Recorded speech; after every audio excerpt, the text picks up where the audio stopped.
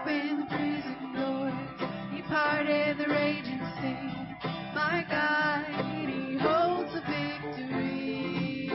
Yeah. There's joy in the house of the Lord. There's joy in the house of the Lord today. And we won't be quiet. We shout out His praise. There's joy in the house of the Lord. My God is surely in this place. And we won't be quiet. We shout out Your praise. We shout out Your praise. We sing to the God who heals. We sing to the God who saves. We sing to the God who always makes a way. 'Cause He hung up on that cross and He rose up from that grave. My God is still rolling stones away. There's joy in the house of the Lord. There's joy in the house of the Lord today. And we won't be quiet. We shout out Your praise. There's joy in the house of the Lord. Our God is surely in this place. And we won't be quiet. We shout out Your praise. We shout out Your praise. We were the beggars, now we're royalty. We were the prisoners, now we're running free. We are forgiven, accepted, redeemed by His grace. Let the house of the Lord sing praise. We were the beggars, now we're royalty. We were the prisoners, now we're running free. We are forgiven, accepted, redeemed by His grace. Let the house of the Lord sing praise. Come on! There's joy in the house of the Lord. There's joy in the house of the Lord today. And we won't be quiet.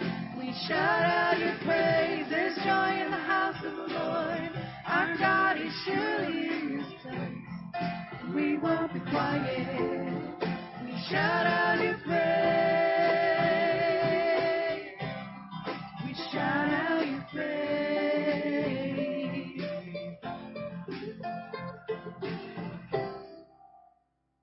Thank you. You may be seated.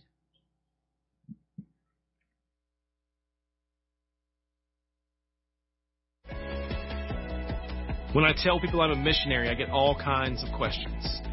People ask, what kind of missionary are you? Or they want to know exactly what it is a missionary does. Or a lot of times you'll hear people say, a missionary here? You mean that's a thing? Well, there's 281 million lost people in the U.S. and Canada. So, yeah, it's a thing. But there's one question no one ever asked me, and I wish they would. No one ever asked where is the finish line. That's the question I want to hear. What does mission accomplished look like? You can watch videos about North American missionaries like me. You can read stories about us. You can pray for us. But don't get so caught up in the methods and minutiae of what we do that you miss the main thing. Everything you see and hear and read about us is really just a means to an end. We start churches to make Jesus known. We meet needs to make Jesus known. We move to unfamiliar places, we meet unreached people, and we attempt unrealistic things just to make Jesus known. There's nothing more important than that. Nada. Nothing at all. Jesus said, go into all the world and proclaim the gospel to the whole creation. And so that's what our finish line looks like. It looks like obedience, same as your finish line. God speak, you give, we go. Everything starts with your gift, so the Annie Armstrong is the offering. Those gifts enable us to go places where the gospel has never been. This is where we cross our finish line. This is where, together, we make Jesus known.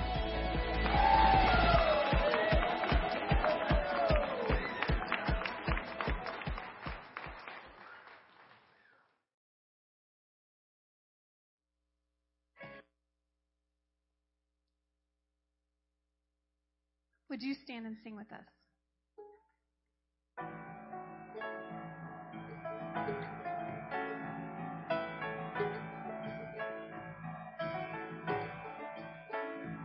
Father, let your kingdom come. Father, let your will be done on earth as in heaven, right here in my heart. Father, let your kingdom come. Father, let your will be done on earth as in heaven, right here in my heart. Give us this day our daily bread. Forgive us, as we forgive the ones who sin against us. Forgive them. Lead us not into temptation, but deliver us from the evil one. Let your kingdom come. Father, let your kingdom come. Father, let your will be done. Earth as in heaven, right here in my heart. Father, let your kingdom come. Holy, holy. Father, let your will be done. Holy, holy. On earth as in heaven, right here in my heart. Give us this day our daily bread. Forgive us, as we forgive the ones who sin against us. Forgive them. Lead us not into temptation, but deliver us from the evil one. Let your kingdom come. It's yours, all yours, all yours, all yours. The kingdom, the power, the glory are yours. It's yours, all yours, all yours, forever and ever. The kingdom is yours. Father, let your kingdom come. Father, let your will be done on earth as in heaven, right here in my heart. Father, let your kingdom come. Holy, holy. Father, let your will be done. Holy, holy. On earth as in heaven, right here in my heart. On earth as in heaven, right here in my heart.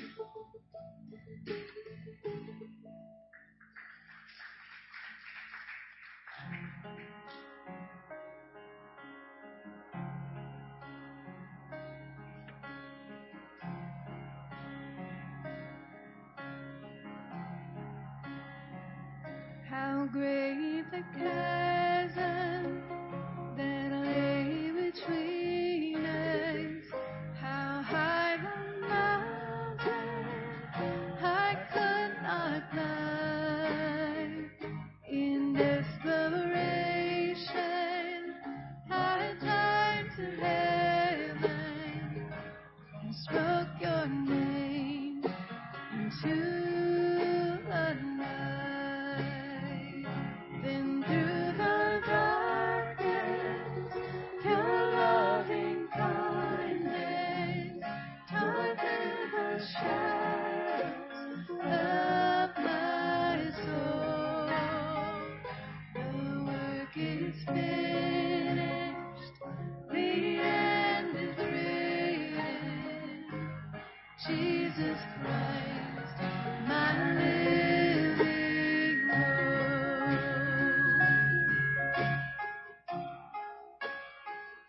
Who could imagine so great a mercy?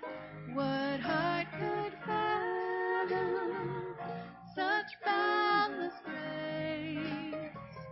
The God of ages stepped down from glory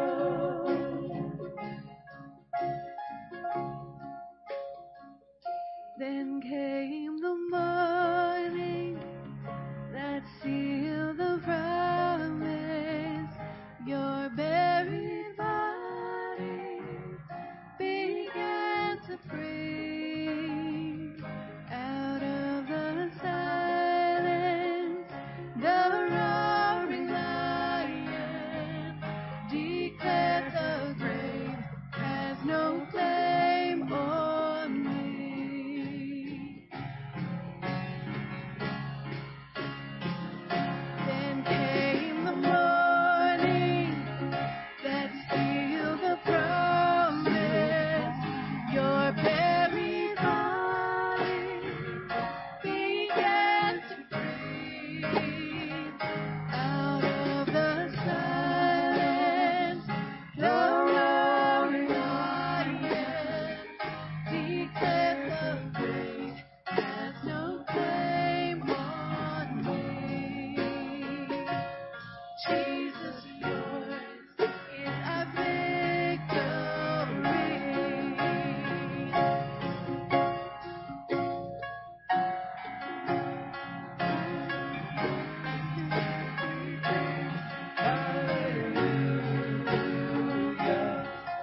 Has lost its grip on me. You have broken every chain. There's salvation in your name, Jesus Christ, my living hope. Hallelujah, praise the one who set me free. Hallelujah, death has lost its grip on me. You have broken every chain. There's salvation in your name, Jesus Christ, my living hope. Jesus Christ, my living hope.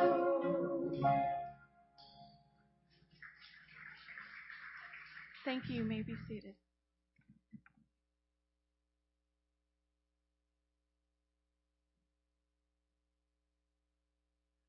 Well, hallelujah, amen, good morning, and welcome, all wrapped up into one. It is good to see you. It's good to worship together, and I hope you enjoyed the video we watched a little bit earlier. And just to remind you that this Sunday begins the week of prayer for the Annie Armstrong Easter offering for North American missions. Just some quick numbers. There's 371 people in North America. There are over 350 languages spoken in among those 371 million, and 281 million of those 371 million are still without the hope of the gospel. And so the North American Mission Board strives to make Jesus known in North America, and with the advent of recent years, we have been able to reach the nations by just visiting places that are not very far from our home. And while we would once have to travel across the sea or through the air to reach different peoples, now God has put them right in our own neighborhoods. And so we are excited to participate in the Annie Armstrong Easter offering. And one of the ways we participate is through our offering that we collect each year around the time of Easter. And our church goal is $4,000. So be praying about that. There is an envelope where you can give your gift. There is also a prayer guide that is in the bulletin. If you didn't get one, the little table that's right outside this door to your right, there should be plenty available, and it just gives you some highlights about missionaries during the week, and then also some things to pray for as we trust God to do His work in making Jesus known here where we are in North America, and ultimately through His Word. If you're visiting, it is such a pleasure to have you joining us this morning. It's always good to see familiar faces, but it's also very encouraging to see new faces. And so we are glad that you've taken time this morning to be with us. Before our gentlemen come and we take up the offering, I'd like us to read together from John chapter 14. We'll read the first 14 verses, and you can follow along in your copy of Scripture on your phone, or you can just look at the screen. The words will be there as we read along together. The words of Jesus, John chapter 14. Let not your hearts be troubled. Believe in God. Believe also in me. In my Father's house are many rooms. If it were not so, would I have told you that? I go to prepare a place for you. And if I go and prepare a place for you, I will come again and will take you to myself, that where I am, you may be also. And you know the way to where I am going. Thomas said to him, Lord, we do not know where you're going. How can we know the way? Jesus said to him, I am the way and the truth and the life. No one comes to the Father except through me. If you had known me, you would have known my Father also. From now on, you do know him and have seen him. Philip said to him, Lord, show us the Father, and it is enough for us. Jesus said to him, have I been with you so long, and you still do not know me, Philip? Whoever has sent me has seen me has seen the Father. How can you say, show us the Father? Do you not believe that I am in the Father, and the Father is in me? The words that I say to you, I do not speak on my own authority, but the Father who dwells in me does his works. Believe me that I am in the Father, and the Father is in me, or else believe on account of the works themselves. Truly, truly, I say to you, whoever believes in me will also do the works that I do, and greater works than these will he do, because I am going to the Father. Whatever you ask in my name, this I will do, that the Father may be glorified in the Son. If you ask me anything in my name, I will do it. Gentlemen, will you come?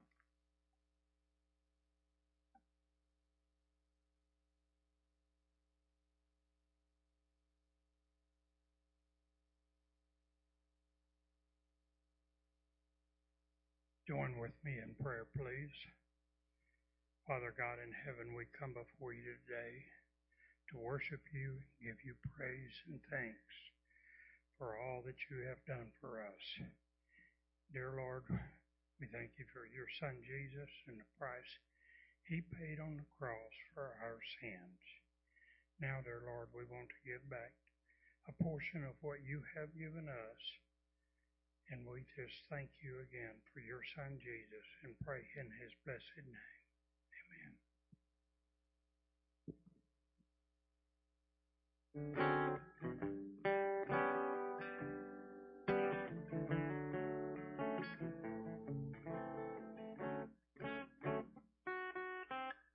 Hold on, guys. That's bad.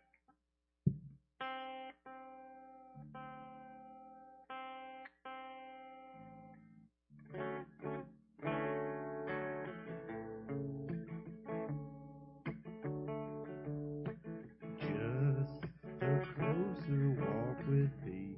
I'm sorry, guys. That's bad.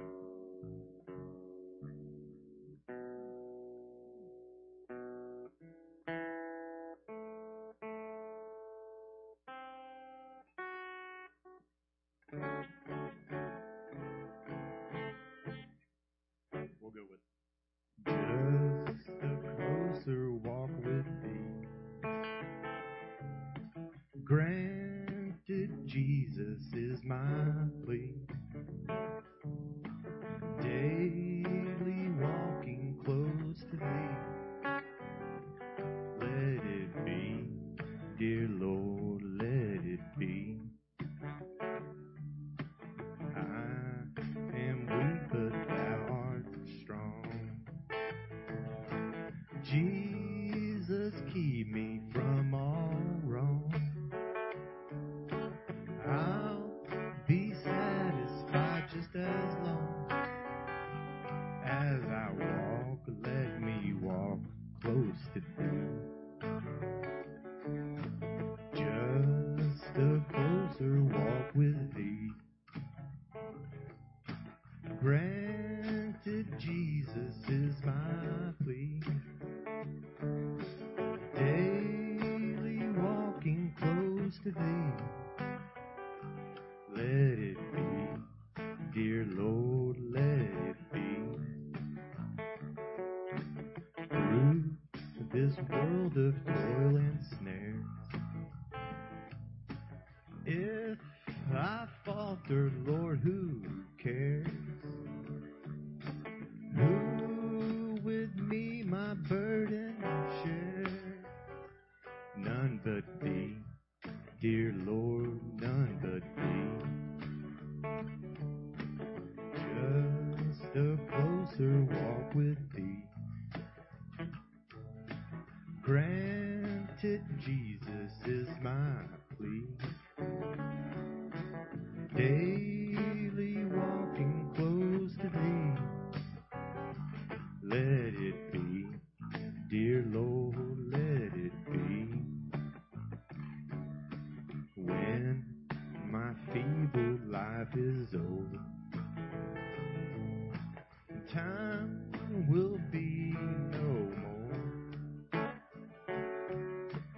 Guide me gently, safely home to the kingdom shore, thy kingdom shore. Just a closer walk with thee. Granted, Jesus is my plea. Daily walking close to thee.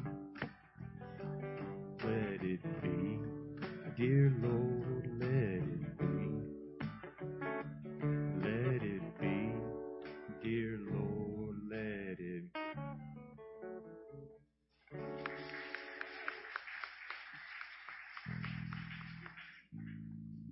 Would you stand and sing with us?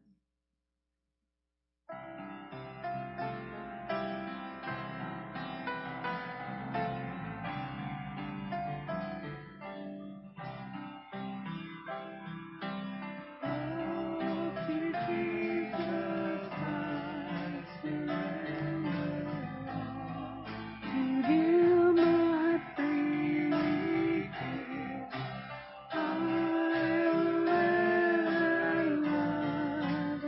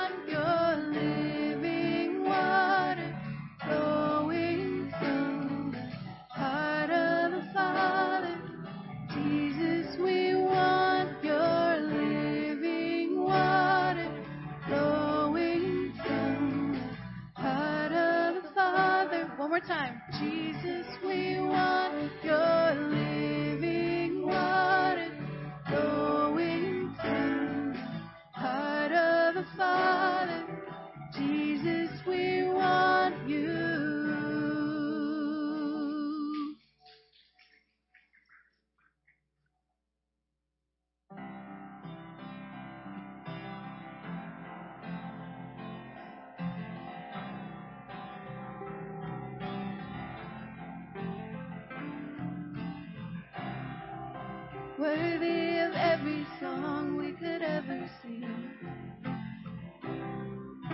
worthy of all the praise we could ever bring, worthy of every breath we could ever breathe. We live for you, we live for you. Jesus, the name above every other name. Jesus, the only one who could ever save. Worthy of every breath we could ever breathe. We live for you. We live for you. Holy, there is no one like you. There is none beside you. Open up my eyes in wonder and show me who you are and fill me with your heart and lead me in your love to those around me.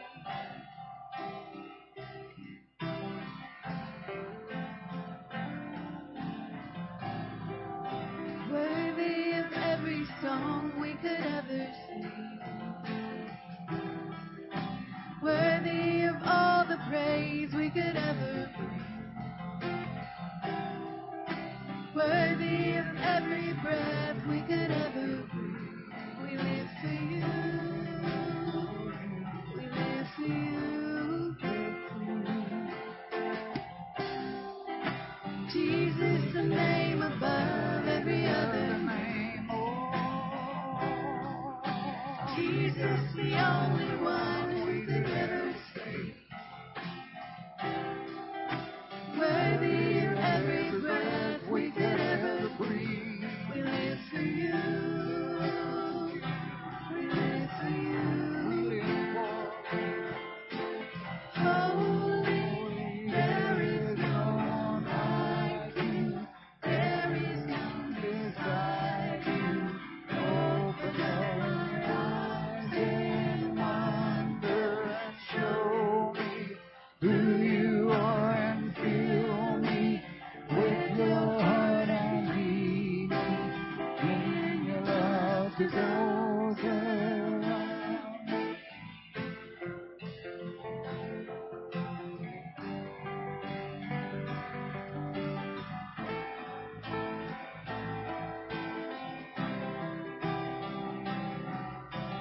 I will build my life upon your love.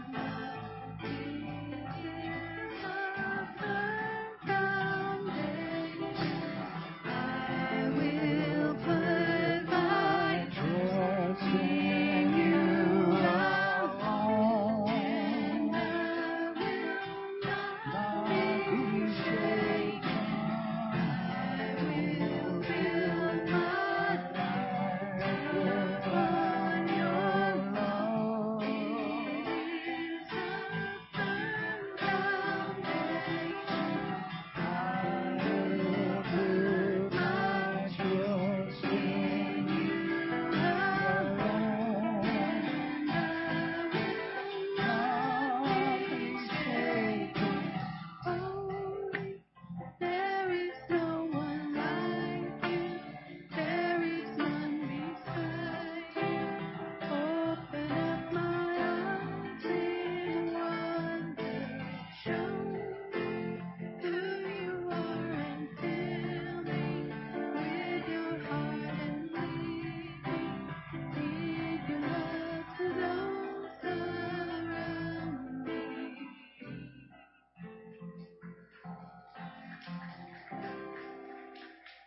Thank you. You may be seated.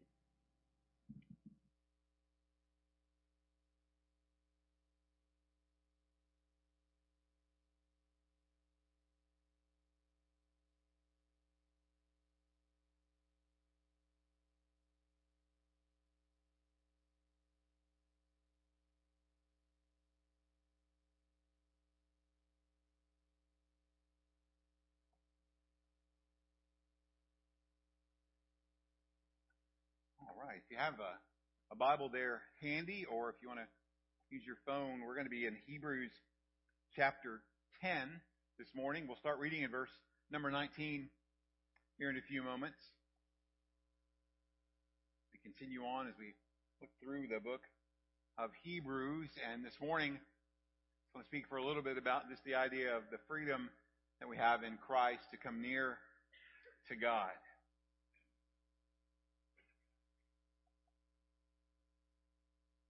If somebody said you were on the outside looking in, it would be pretty easy to figure out that that's not a very desirable place to be. I mean, you might imagine yourself as a boy looking through the fence into a ball game that you wish you were at or had a ticket to get into. Or maybe you drive by an amusement park and you're in the vehicle with your parents, and you know that the possibility of you going to that amusement park is probably slightly less likely than being struck by lightning. Or you may just imagine some other situation where you found yourself in that position on the outside looking in. And I say that because that's exactly how you could describe many different types of people. You know, around the world right now, there's millions upon millions that are diligently following any number of the world's religions. But all the while, they believe that the God that they are seeking after is distant and unknowable. Or maybe you transport yourself, into a small church fellowship like this, and you have a person that's been faithfully attending a Christian church for any number of years, but they've never really experienced the joy of God's presence. Or maybe it's the person that you know, or maybe you sit next to, or maybe it's even you, that you profess to have faith in Christ, but you never really took the time to associate yourself with other believers. Or maybe outside the walls, you're someone who would describe their religion as nothing in particular. Those that they now start calling the religious nuns. Now, they might believe in God, they might say that there is some sort of higher power, but they rarely, if ever, attend any religious service or engage in any type of religious activities. But what if I told you that God never intends for anyone to be in any one of those positions? He wants to be known. He sent Jesus to earth to make himself known, and he invites everyone who is willing to trust Jesus in faith and to come into his presence. That he encourages us to be in connection with other believers, to not try to go it alone. And he wants those people that would say they're the nuns to know his love, as well as their value and their purpose. And all of this is possible because of Jesus. And in fact, as we look at these verses right in the middle of chapter 10, I want us to think about this, that because of Jesus, every believer can confidently enter God's presence and purposely embrace the journey of faith. And I want us to read these verses. We'll take time to pray, and then I'll set our context, and we'll see what we can draw from it. But there in verse 19, Hebrews chapter 10, the writer says, "Therefore, brothers, since we have confidence to enter the holy places by the blood of Jesus, by the new and living way that he has opened for us through the curtain that is through his flesh, and since we have a great priest over the house of God, let us draw near with a true heart in full assurance of faith, with our hearts sprinkled clean from an evil conscience and our bodies washed with pure water. Let us hold fast the confession of our hope without wavering, for he who promised is faithful. And let us consider how to stir up one another to love and good works, not neglecting to meet together, as is the habit of some, but encouraging one another, and all the more as you see the day drawing near. Lord, we're here this morning, and we're thankful for music that lifts up your name, and we have this opportunity now to listen to your word. Lord, we ask that you would speak beyond human words through your Spirit to our hearts. Lord, help us to see the truth that we need to hold on to. Help us to see the things in our lives that we need to let go of. And help us to see that being in your presence, having fellowship with you, is possible because you provided the means through your Son, Jesus. Help us to see the need that we have to be in connection with other believers and the great benefit there is. Lord, we ask for this help. We trust you'll provide it. And we pray in Jesus' name. Amen. So in brief, the first 18 verses of chapter 10 is continuing on this idea that everything that was provided in the Old Covenant was just a temporary provision that pointed forward to what Jesus would do. That Jesus came to do what the Old Testament law could never do. He came to cleanse believers from sin. That the offering he provided on the cross was perfect. It was offered one time for all sin. And the priesthood that he now has is better than any that ever existed. And so these verses tell us that because Jesus died on the cross, he rose from the grave, and he ascended into heaven, believers have freedom to come near to God. And so I want us to look at how that freedom is established, what that freedom means, the power that we have through what the writer calls this profession of hope, and the need that we all have for Christian community. So first, let's think about this. How is this freedom established? There's 4 points in the bulletin to help you walk through this. And the first thing that we need to see is that the way is open through Jesus. It's really 19, 20, and 21, the first 3 verses there. Now, if we look around in that landscape that we call our world, people are traveling all different paths and trying any number of different things to try and reach God. Some people are just in that do better, try harder group. Others are in the sacrifice more and suffer a little. Some are out here following this idea or this theory or trying that, and each one winds up being a dead end or a closed door. Because the honest truth is, the only way to God, it starts and it ends with Jesus, and there's no need to try anything else. It's what the author gets at in verse 19. Therefore, brothers, looking back on really what he's been talking about since the end of chapter 7, all the way through the first part of chapter 10, brothers, speaking not just to men, but to women also, brothers and sisters, since we have confidence to enter the holy places by the blood of Jesus. So what's he getting at? He's saying that in Jesus, believers can have complete freedom to enter into God's presence. That God is not far away and distant, but God came near. That we don't have to worship God through the means of a priest, but you and I, through Jesus, can come directly into God's presence. We have access to God by the blood of Jesus, who rescued us from sin. His blood washed us clean and made peace with God. And he opened the way for men and women to come to God themselves. This means we don't need to go hand our prayer list to some priest and say, hey, will you pray these things for me? You know, we don't need to walk into some temple and burn some incense and give some money and hand something to somebody to offer up, prayers hopefully for something. No, we have the opportunity where we're at in Jesus, whether you're in your car, whether you're in your bedroom, your living room, or anywhere you're at, to enter in directly into God's presence. And the passage describes it as this new and living way. New in the sense that it was something that was now available that previously was not available. The way was blocked. Access was limited. And now the way has been opened in Jesus. And it's a living way because Jesus himself is alive. He's resurrected. Praise the Lord. And he is the one that gives life. So Jesus is the new and living way. He's the only way to God, and there's no other way. And he contrasts this all through chapter 7, 8, 9, here and even verse 10, to the old way, the old covenant, where that way into God's presence was covered by a curtain.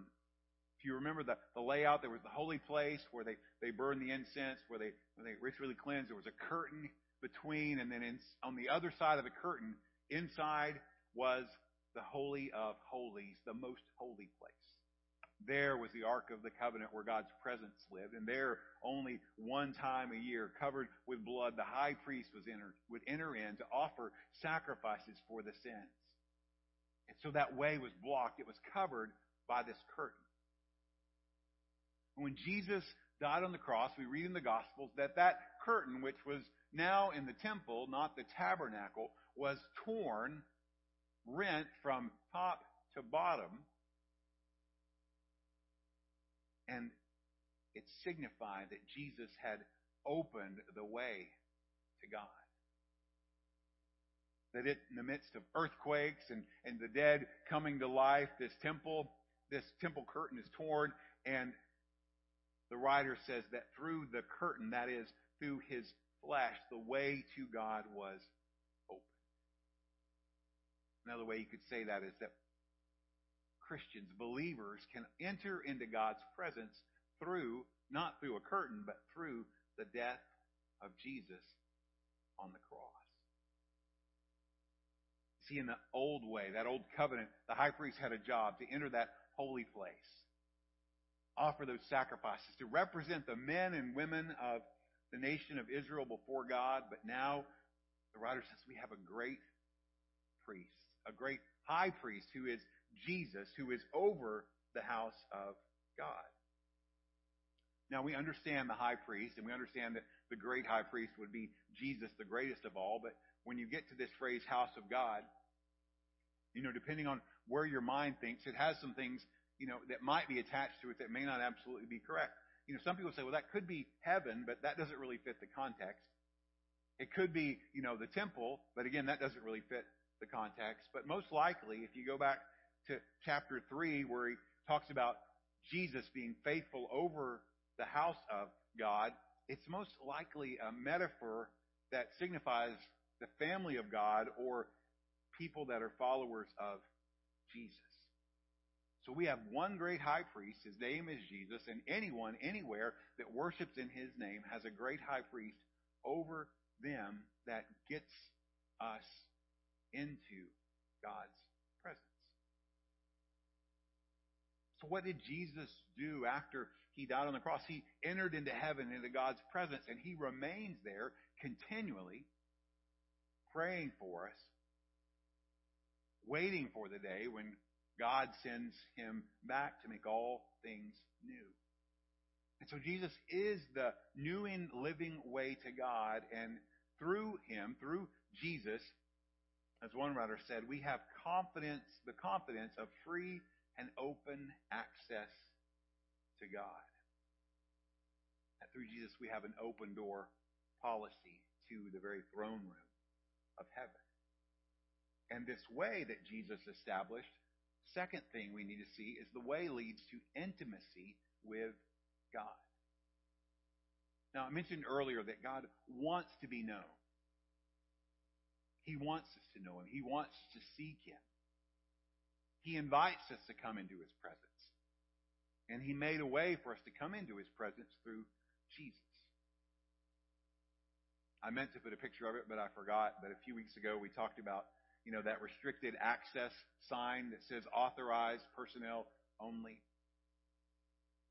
And that when Jesus gave his life on the cross, he did away with the restricted access sign. He tore the veil and removed the barrier. So we have access to take God up on his invitation to draw near, to enter into his very presence. It's open to all believers. In fact, if you look through Hebrews, you find this phrase, draw near, 7 times. In chapter 4, the first time, it says that we're supposed to draw near to the throne of grace to find what? Mercy and grace in our time of need. He's loving and compassionate. Chapter 7, verse 25 says he's able to save those forever who draw near. That there's no salvation in anyone or anything other than Jesus, but those who come to him find forever salvation for eternity. And then here in chapter 10, verse 1, which we didn't read, God makes perfect those who draw near. Imperfect sinners like you and I are perfected in Christ. His righteousness is credited to ours, and he is in the process of making us holy.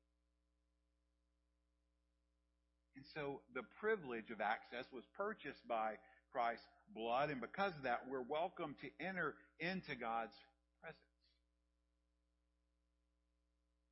It's better than a lifetime membership or season tickets. We have complete and total access to God. But then the writer wants us to know that our attitude matters when we enter into God's presence. And he describes it using the phrase true heart. So it speaks of being genuine and honest before God. And there's no sense in trying to put on an act. Can't impress him. There's no need to try to cover things up because he sees everything. But rather we should approach God in simplicity with authenticity. Much like a child would approach their parent or grandparent. You just get what they are. Unless they're a schmoozer, which some of them figure out how to do, or they're trying to con you, they might try to butter you up for something. Most of the time, you just get what they are. They come to you in honesty, with need, because they come to you with that because they know you're the one that can meet their needs. And so we don't have to pretend or try to impress God. We only come to him and receive what he has to offer. So our heart attitude matters, but then he says, full assurance of faith. One writer said it's having a clear-headed confidence and a stability.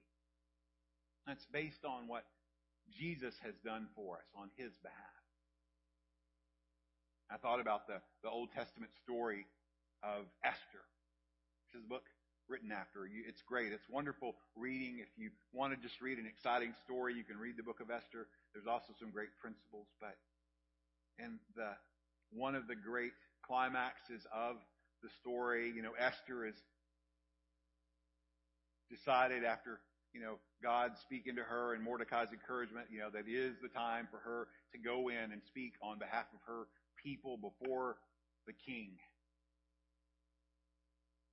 And you're left, as you're reading the story, if you're familiar with this, kind of wondering if it's your first time, is she going to come out alive? Because if the king, wants her there, he'll lower the scepter and she lives. But if the king doesn't, well, it's the end for Esther.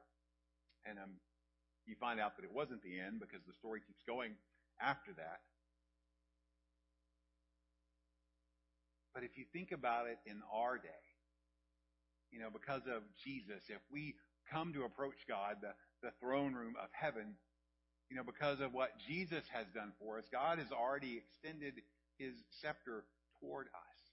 So we don't approach with the fear of destruction or the fear of, judgment. We approach with the humble, fear and respect for the Lord, and we are welcome into his presence, and we are sure that when we get there, because of Jesus, we have his favor. So just with a pure heart, with no pretense, and with confidence that we have access through Jesus. But the verse tells us also not only how we should act, but it tells us, why we can have confidence in approaching God. What did God do? And David Allen just says it this way: God's done his part, so we can be enabled to do ours. What did God do? Look at verse 22. With our hearts sprinkled clean from an evil conscience and our bodies washed with pure water. So we're cleansed. We're purified. The conscience that we could never seem to wipe away the guilt and shame from by whatever we've tried is washed away in the blood of the Lamb, and the sin that piled up higher and higher that we thought would always be held against us is washed away in the waves of God's love through Jesus. And so this is what God did for you so that you could come near him.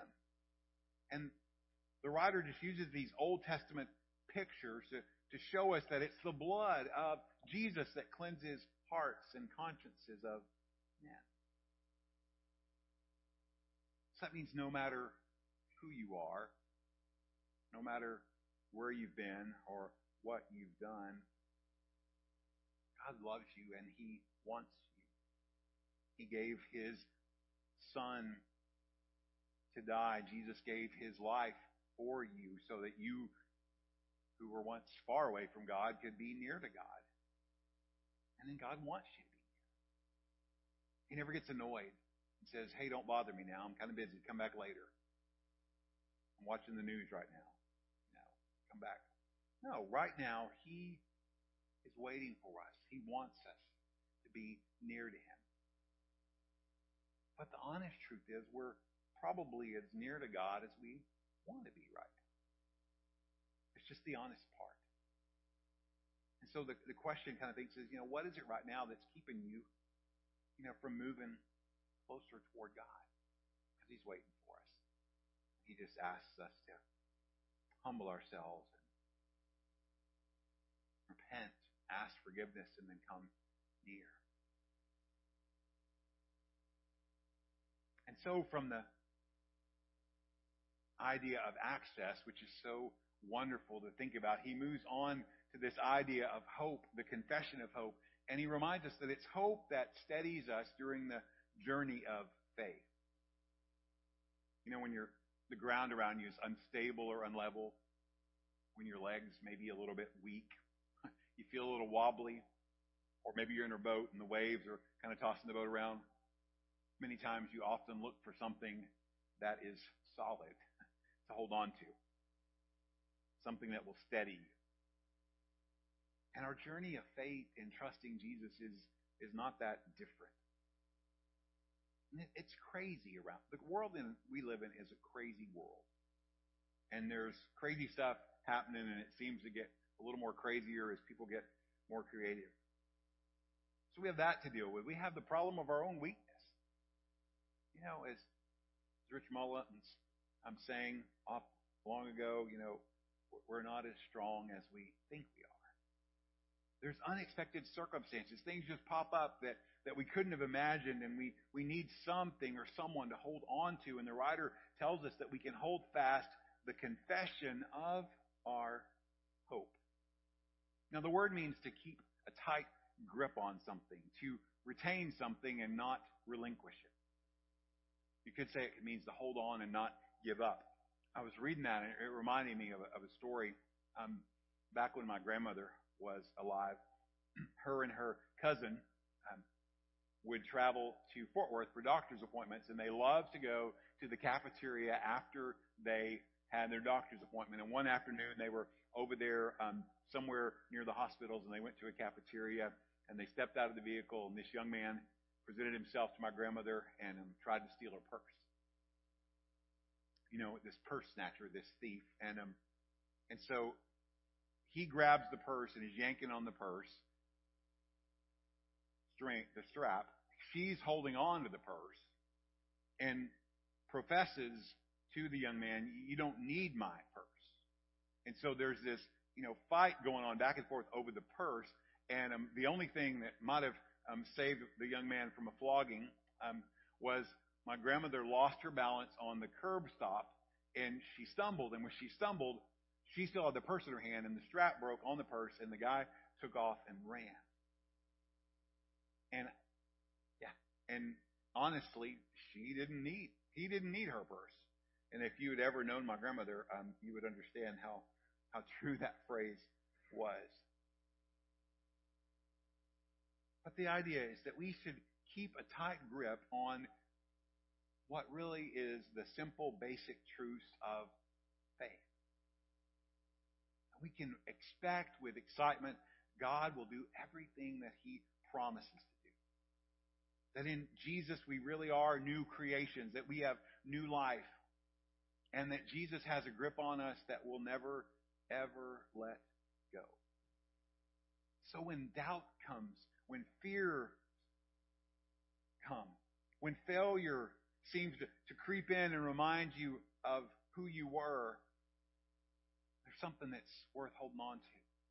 And that's your faith, that profession of hope. And he tells us that we should do that without wavering or unswervingly, as I think the King James has it.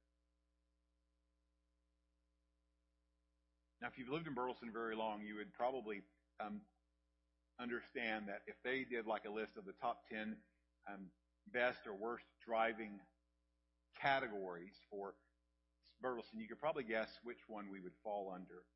Probably 10 worst. But have you ever been driving around and you see somebody just swerving all over the road? You know, and you're thinking, are they drunk? Or you get up beside them and you realize, oh my gosh, they're putting on makeup. I actually saw a guy reading a newspaper on I-35 one day. Opened up across the steering wheel. Now you probably do it on your phone. Or maybe you find out that swerver is just a texture. And hopefully you didn't see me swerving. But you think this guy's he's dangerous, obviously. He's obviously distracted. And much like that, sometimes, our faith just kind of swerves all over the place. There's doubt, there's distractions, sometimes worries, and we question, our faith. We wonder if what we thought was true is really true. And the writer tells us, hold on to God's promises. Hold on to the truth of His Word and do it without doubting and without hesitating. To the readers back then, these first century Christians, there was this temptation when times got hard for them to want to lean back on the old ways. What they knew in the past when they were still under the law, under Judaism. For you and I today, it just is this reminder that if we feel ourselves swerving in our faith, we can get back on course. We can put our eyes on Jesus. And if we begin to waver, we can remember that the one who promised is faithful. That's what he tells us there in the verse. Earlier we talked about this anchor of hope we have, that Jesus, because of what he did, is the anchor of hope. And so when you feel like everything is going crazy, when you feel like you're swerving, you can hold on to your hope because Jesus is holding on to you. And he won't ever let go. Hold him. We have an anchor that keeps the soul steadfast and sure while the billows roll, fastened to the rock which cannot move, grounded firm and deep in the Savior's love. Can hold fast. Why? Because God's faithful. As Paul reminded Timothy in 2 Timothy 2, even when we're faithless, he remains. Now, verse 24 and 25 transition and point to something he's going to pick up when he gets more toward the end in application, just the vitalness or the importance of Christian community. How important it is to be a part of the family of God or the body of Christ. And you notice in these verses that he uses the phrase, not neglecting to meet together. Women and men joined together by the common bond of faith in the person of Jesus. There's a need for us to be together. And you may have noticed, and I didn't highlight till now, the fact that each one of these phrases is let us, let us, let us. It's a group project. It's for everybody. That everyone who trusts in Jesus should be living out their faith in front of the world that's watching alongside brothers and sisters in Christ. And the last thing you see there is that this journey of faith includes other believers. There's a hope to hold on to, but it includes other believers. We need to remind ourselves often that if you are following after Jesus, you are not alone.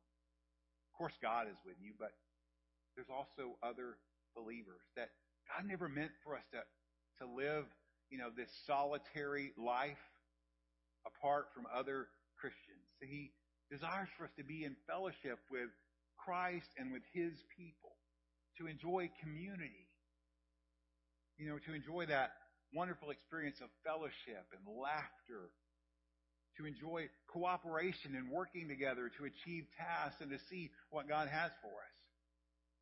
And so the writer is out there reminding these struggling Christians that are worried about whether they should stick to Jesus or they should try to go back to Judaism. He's telling them, don't run away, don't be isolated from other Christians, but press in. Don't think you can ever do it on your own because you need other believers around you.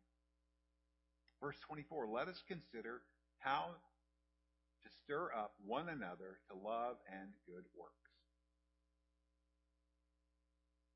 Consider means to think carefully about, to think about something, to concentrate on it, to carefully consider it, to give it the utmost attention and with deep concern. And he tells us that we should consider how to stir up one another.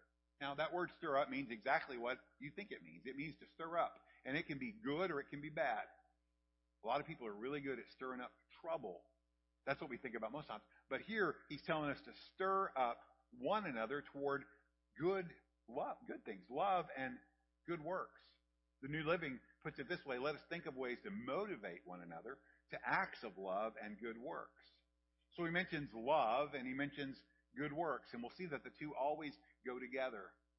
It's the idea that love should be real, unbiased, self-giving, and spirit-filled love. It's the true love that God puts in our hearts by His Spirit. It's love from the heart, the one that 1 Corinthians 13 says, bears all things, believes all things, hopes all things, and endures all things. It's a love that comes from God that we share in because of what God has done for us through Jesus.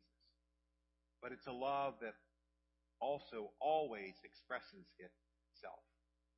And here, the aim of that is through good works. You can read any number of books or articles about love. You can talk a lot about love. You can think even more about love. But you can do all of those things, but not ever really love. Why? Because love always has an object. And love always requires action. Charles Spurgeon, from another century, said it this way: I would not give much for your religion unless it can be seen. Lamps do not talk, but they do shine. The things that you do, whether you think they're giant things or very small things, point to the Savior that you claim and are a witness to the people that you meet. The Bible tells us that it's a sign that we are disciples of Jesus, that we follow after Jesus. Also tells us that it proves the genuineness of our faith. Faith expressing itself through love. But also we see that it brings glory to God. So we love one another, and we love one another enough to do something about it. And then finally, in the last part, in verse 25, the author gives us two challenges, something to do and something not to do. Don't neglect meeting together. This is the habit of some, implying that there are some people that have begun to drift away from regularly attending or being a part of fellowship with God's people. We probably don't know really what he's talking about there, do we? No, you see that. You may have friends, or maybe it was even you for a season. That it was, they were always around God's people. And then they were infrequently around God's people. And then before long, you don't ever see them around God's people. But what we're talking about here is much more than just attending church. Now, church is a great place to be. I love it. Obviously you do too, because you're here. But just showing up is not at all what this is talking about. It's not attendance. It's connection, involvement. And so being in church is an important part of that. But just as valuable in seasons is just two people gathering together in Christian fellowship. Maybe 3 or even 10 or more getting together to fellowship. Dietrich Bonhoeffer, German pastor who stood strong with the true believing church in the face of the evils of Nazi Germany, wrote these words: "The physical presence of other Christians is a source of incomparable joy and strength to the believer." Physical presence of other Christians is a source of incomparable joy and strength to the believer. That means when people get together, fun things can happen. When crowds get together at a ball game, exciting things can happen. But there is something different and unique and powerful when God's people get together, whether it's 2 people, 5 people, 10 people, or 1,000 people. So the question I wrote there is, are we hanging out with, Jesus people? Are you spending time with Jesus people?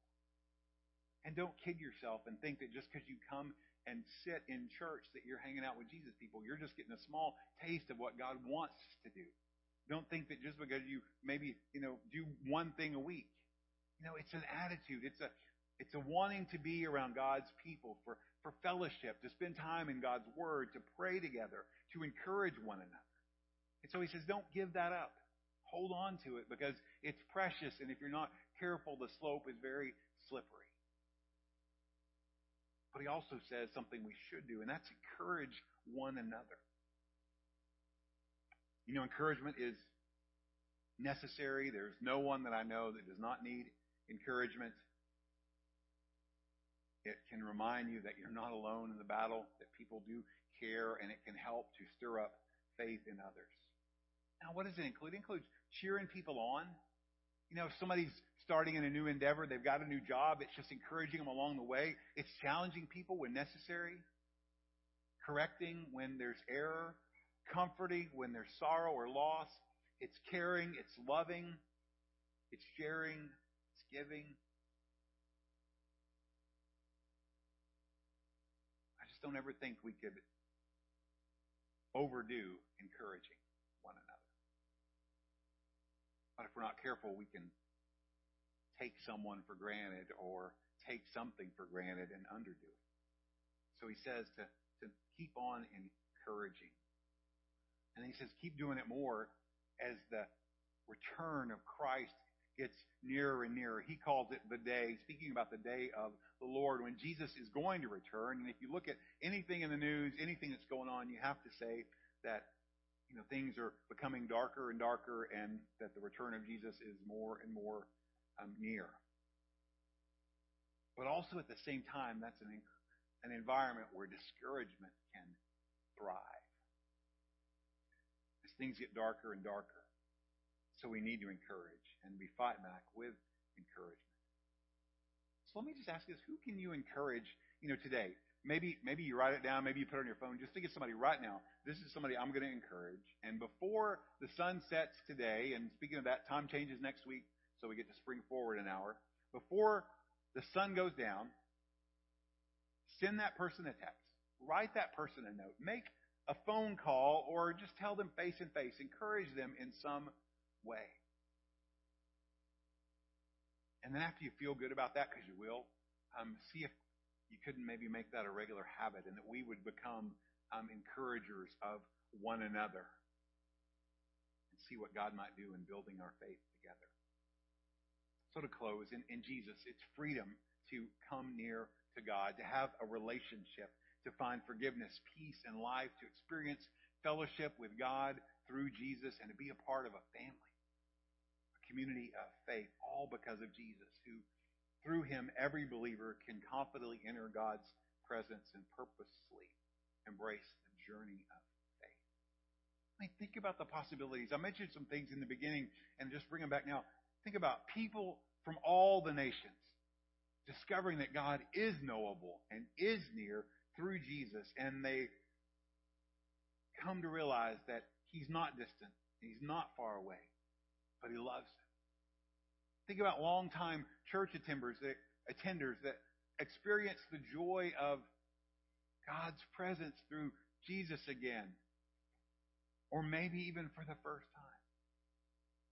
Or maybe that lonely, solitary, distant believer begins to enjoy community and encouragement with other believers, and it all started with a text message. It all started with a note or a phone call. Or those men and women who are all around us who claim to be nothing in particular are transformed and become sons and daughters of God. So let me just, there's 5 things, and they're from what I've talked about, that maybe God's calling you to this right now. Maybe it's draw near. Maybe that's it. God, and this is for all of us all the time. We start there. That's the source of life, is drawing near. Maybe it's hold fast. Maybe discouragement is creeping in, and you just need to hold fast to what you got.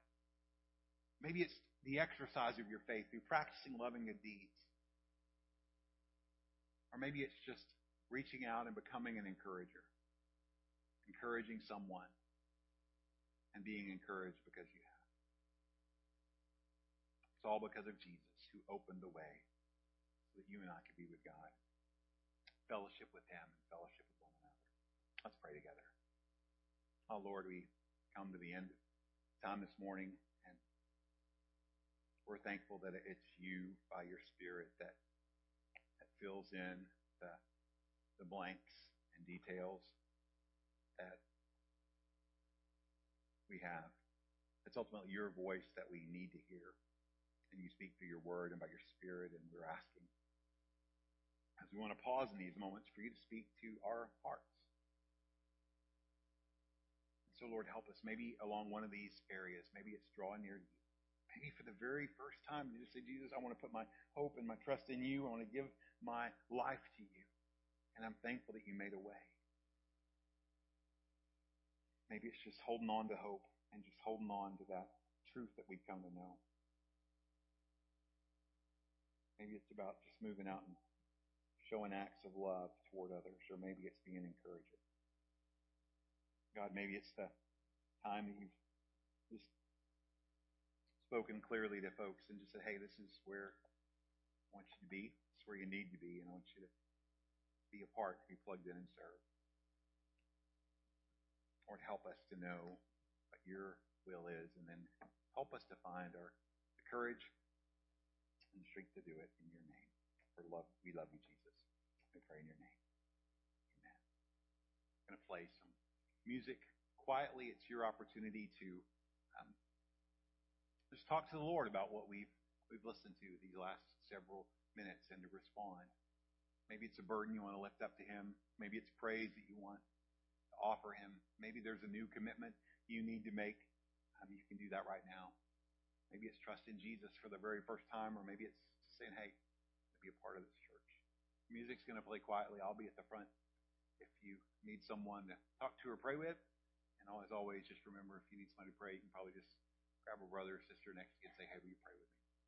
And as always, the front's open if you need to come there. So let's listen to God as we trust in Him to speak.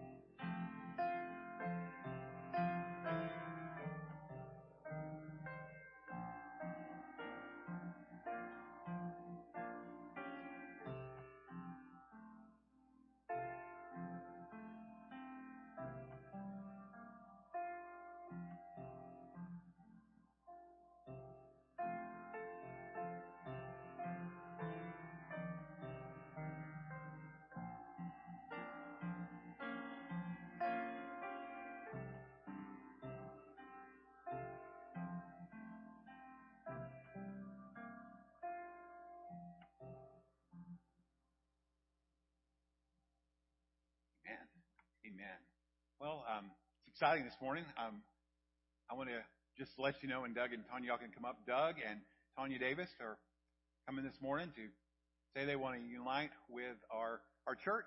They're coming and promised a letter from First Baptist Church of Burleson, and think the quote was they found home. And so we are super excited. If you may not have recognized them as a visitor because they just kind of, like I told them, they just kind of jumped in, and we are super excited about that. I am, and I just wanted to say that and just ask, as a church, family, what's your, if you just join in the celebration of receiving them to be part of our family, just say praise the Lord. Yeah, and so we look forward to. You can clap. We clap for everything else. We better clap for that. So they'll be around, and so I know you'll want to take opportunity just to welcome them and can just let them know how excited you are. And so you guys can have a seat right now. I won't make you stay up here any longer. Unless you want to, then you're welcome to. Just kind of give you an idea what the flow is. So we're going to sing in song in just a second, and we'll dismiss. Probably take just about 3 to 5 minutes and then we have a special time this morning. We have a called business meeting to select deacons. We have 2 gentlemen. We have Keith Barton and Brian Mitke. And so please bear patiently. It shouldn't take very long, but we do need to sing. We do need to give a chance for folks to head out if they're not planning to stay, and then we'll convene as soon as we are able. I want to thank you for worshiping this morning. It's been a good day to be in the Lord's house, whether you're visiting or regular folk. I want to invite you to stand up with us. They're going to sing, and then after we're finished singing, you're welcome to go. Lord bless you.